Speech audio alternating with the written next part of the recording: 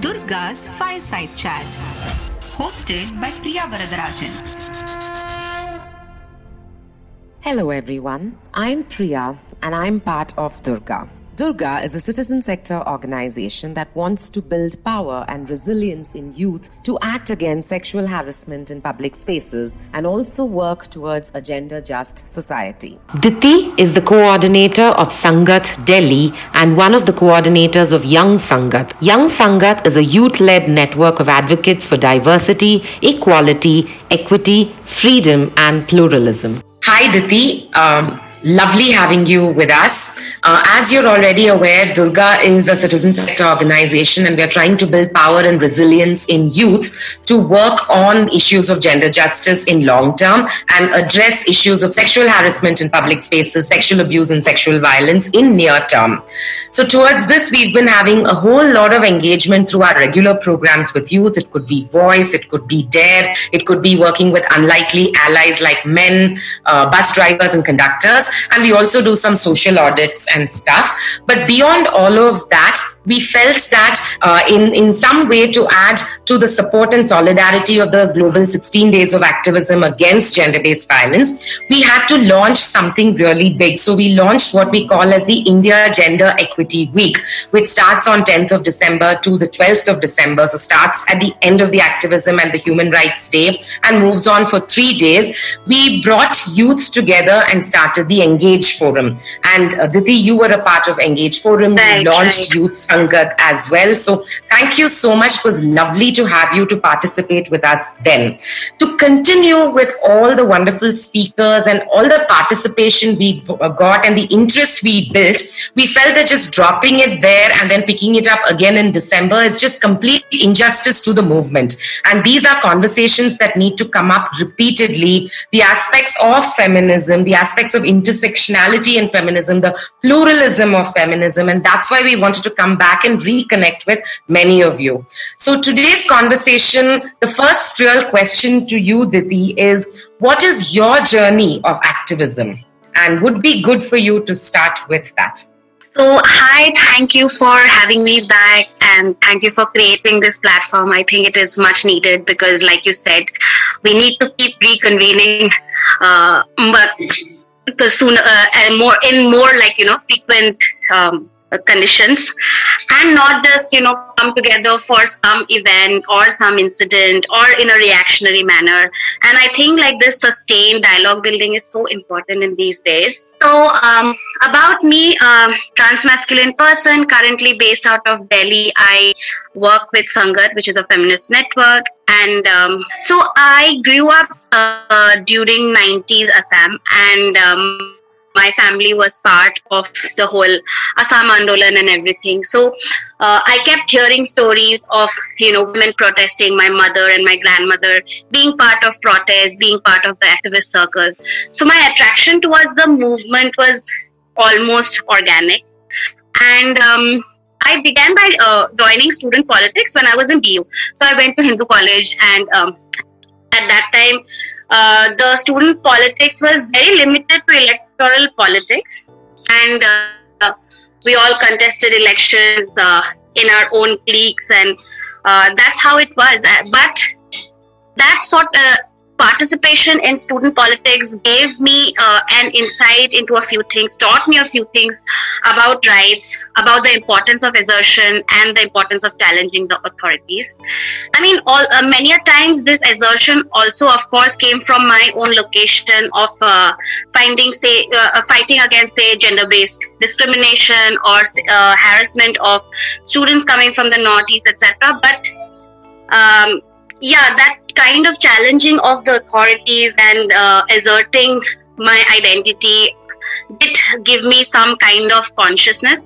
I will not say that I was always a conscious feminist or like the feminist consciousness came something from within. There have been times where I have shamed women for their choices.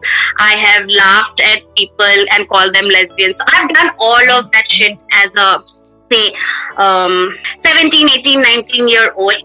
But I was introduced to the word feminism and the concept of feminism by a man a lecturer in our college called, his name was Ravi Singh, and I think my first attraction started towards feminism started with the fact that it allowed for conversations around transgression of gender norms, right?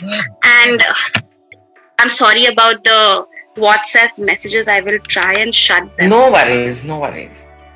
Yeah, and also this was a time when I was sort of coming to terms with my own gender identity. Actually, not coming to terms so much with my gender identity. I was trying very hard to fit into, being the good woman, because, or if you did not fit into those norms, you were constantly called names. You had to get a boyfriend. You had to look a certain way. You had to dress up a certain way, and you had to be a certain way. And after a point, I think this was also getting to me, and I was feeling suffocated inside it. And that is when I found feminism. I think that is what kept me initially within feminism, and then I found almost like a family within feminism. So and then I went about doing my master's in women's studies, which is when I then got introduced to a more activist space, where I got introduced to the women's movement. I got introduced to other kinds of movements later. I got introduced to the queer movement, and also at a much later stage, actually, the anti-caste movements by my friends in college. And since then I have sort of stayed in the movement space, stayed in the activist circles, and continue to do so because I think I sort of call myself a child of the movement. And so when our families, our biological families sort of do not get us, this is a space where I can come back for some kind of conversation which keeps me grounded and keeps me alive, I would say. Thank you so much, Diti, and thanks a lot for the honesty you bring, about the fact of how you were about queer people in the past and how you've sort of over a period of time changed your thoughts around it. And the openness with which you've shared is actually honestly creating a safe space here for us to be able to even listen to it and engage on it. So moving from what you said, and a lovely thing that you said, being a child of the movement, and what a child. So moving from there, Diti, could you tell us what aspect of feminism do you connect most with, or do you sort of enjoy most being a part of? I think what I connect most is that feminism has allowed me the space to ask questions and not provided answers on a platter, but I've had to make an effort to seek answers, go through a lot of self-reflection, listen to so many people to find answers, and yet sometimes not find answers. So one of my mentors, when I was in my during my initial days of feminism, when I must have been like around 19, 20 years old, she said that, yes, there will be chaos, and after a point you get comfortable in the chaos. And I think that is something that has stayed with me. We live in a chaotic world. It's just that we constantly want to make patterns and want everything to fit into boxes. And this constantly making everybody fit into boxes, giving textbook answers, is not always an inclusive process, which is what my feminism has allowed me to explore. And I think right now I have almost found a solace in this chaos, where I know that there will be confusions, there will constantly be upheavals, and there will be overwhelming moments, but there are other ways of being. So unlike religion, which does not allow you to question, unlike the patriarchal family, which gives you a set of norms, my faith in feminism forces me to question. It forces me to challenge everyone, everything, and starting with myself, my family, my practice, my belief, and things that I have always thought are quote unquote normal, And I think that is what I really enjoy about feminism. That is what has kept me excited about feminism. Nice. Solace in chaos is so beautiful, However much it sounds like an oxymoron, I completely connect with what you're saying. In fact, when you started to say that feminism allows me to question and it allows me to go deep and reflect, I was just going to, and parallelly I was processing that. And because it allows for us to go deeper and question, it doesn't mean that you come out feeling like you've, solved for something, because there's so many layers to it, there's so many emotions to it, there's so many ways of experiencing and expressions and so much to it that there's never an end to it. And if one was to just look at it and say, oh, this is feminism, and just sort of placed it in a single sentence or in a box like you were saying, then perhaps that's not even scratching the surface or knowing enough about it. So it's like just getting deep into it, and as you go deeper, you only get absorbed. So I really like the way you articulated that, Diti. The next question to you is basically, so when we're talking about, say, gender, and we're talking about issues of gender and issues of various expressions of gender, the way you identify yourself, the way one, sort of carries themselves and all of that. There's a lot of violence, there's resistance, there are atrocities, all sorts of things that happen. So while we say that the system and, authorities should be doing something to address it, a lot of things around gender is also very community, culture, context driven. Right? And so a lot of resolutions should also come from the same community, culture, context.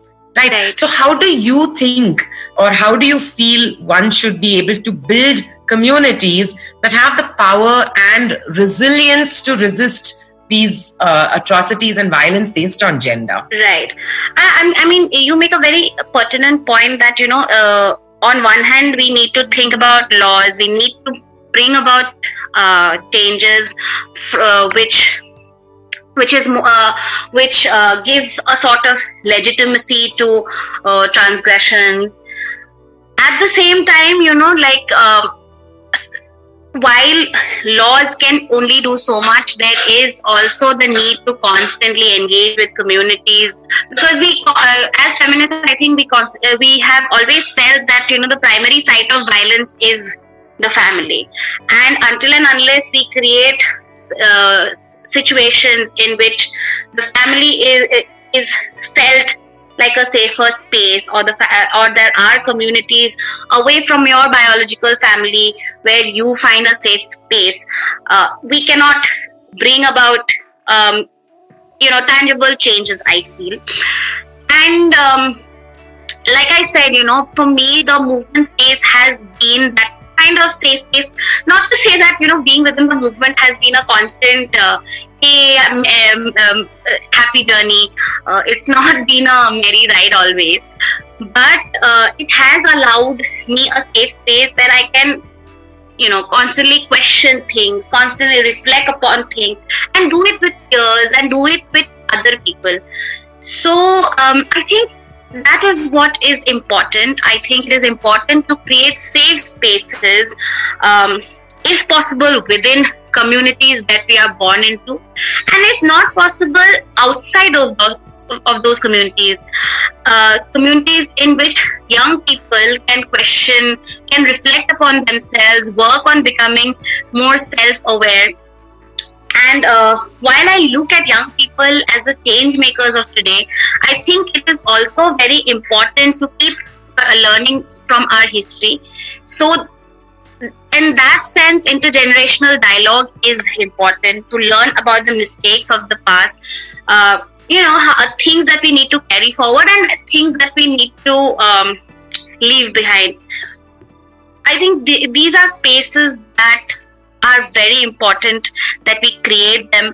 And when I say that, we need to create the safe spaces, I'm also aware that, a lot of the onus then lies on communities who have been historically marginalized. I'm aware of the problems of it, so I will never say that the onus of sensitization and educating people, especially our oppressors, should be onus on communities who have been historically marginalized. And in that case, role of organizations like Durga, for instance, becomes very important. And there are several other such organizations which are working with young people, creating conversations, creating dialogue. And today we keep hearing this word, let's build solidarity. I think solidarity cannot be forced upon. The first step is going to be building dialogue. And create safe spaces where young people can build dialogues. Create safe spaces where you can have non-judgmental safe spaces where discussions can take place, where things do not have to be constantly polarized. And at the same time, people from the margins do not have to feel unsafe. So the mic has to be given to communities who have been historically marginalized. Organizations like ours have to amplify voices of people from the margins. So that I think in that way, building the community is also a role that relies very heavily on networks, on organizations, so that the onus of the community is not just on our families that we are born into, right? And we can come up with new ideas of family, new ideas of community building. I think it's beautiful. I just love the way you ended it with new ideas of family and community, which is actually what works as well. No, if once we sort of start questioning norms and practices and start identifying ourselves with people who are very different from the so-called conformed and accepted people or accepted ways of living, then I think it is time for us to build new families, make new communities for ourselves. And everyone has a right to a safe space anyway. So, which is where most of our work across many of the organizations that you also were talking about, as well as ours in Durga, is around. So thank you so much, Rithi. I don't know how much more to thank you, because I think it's brought a new dimension to the conversations we've had with our speakers up to now. And I'm really glad that we're also, working with you within Young Sangat and trying to build more work with other organizations, engaging with youth, not just in India, or not just because our work in Durga is very limited to our own geography. So just sort of connecting with far more organizations in different geographies, working with different sort of cultures and contexts is actually adding a lot of substance to our own understanding of the issue. So we're really delighted to be a part of Young Sangat. And so thanks a lot. Durga's Fireside Chat, hosted by Priya Varadarajan.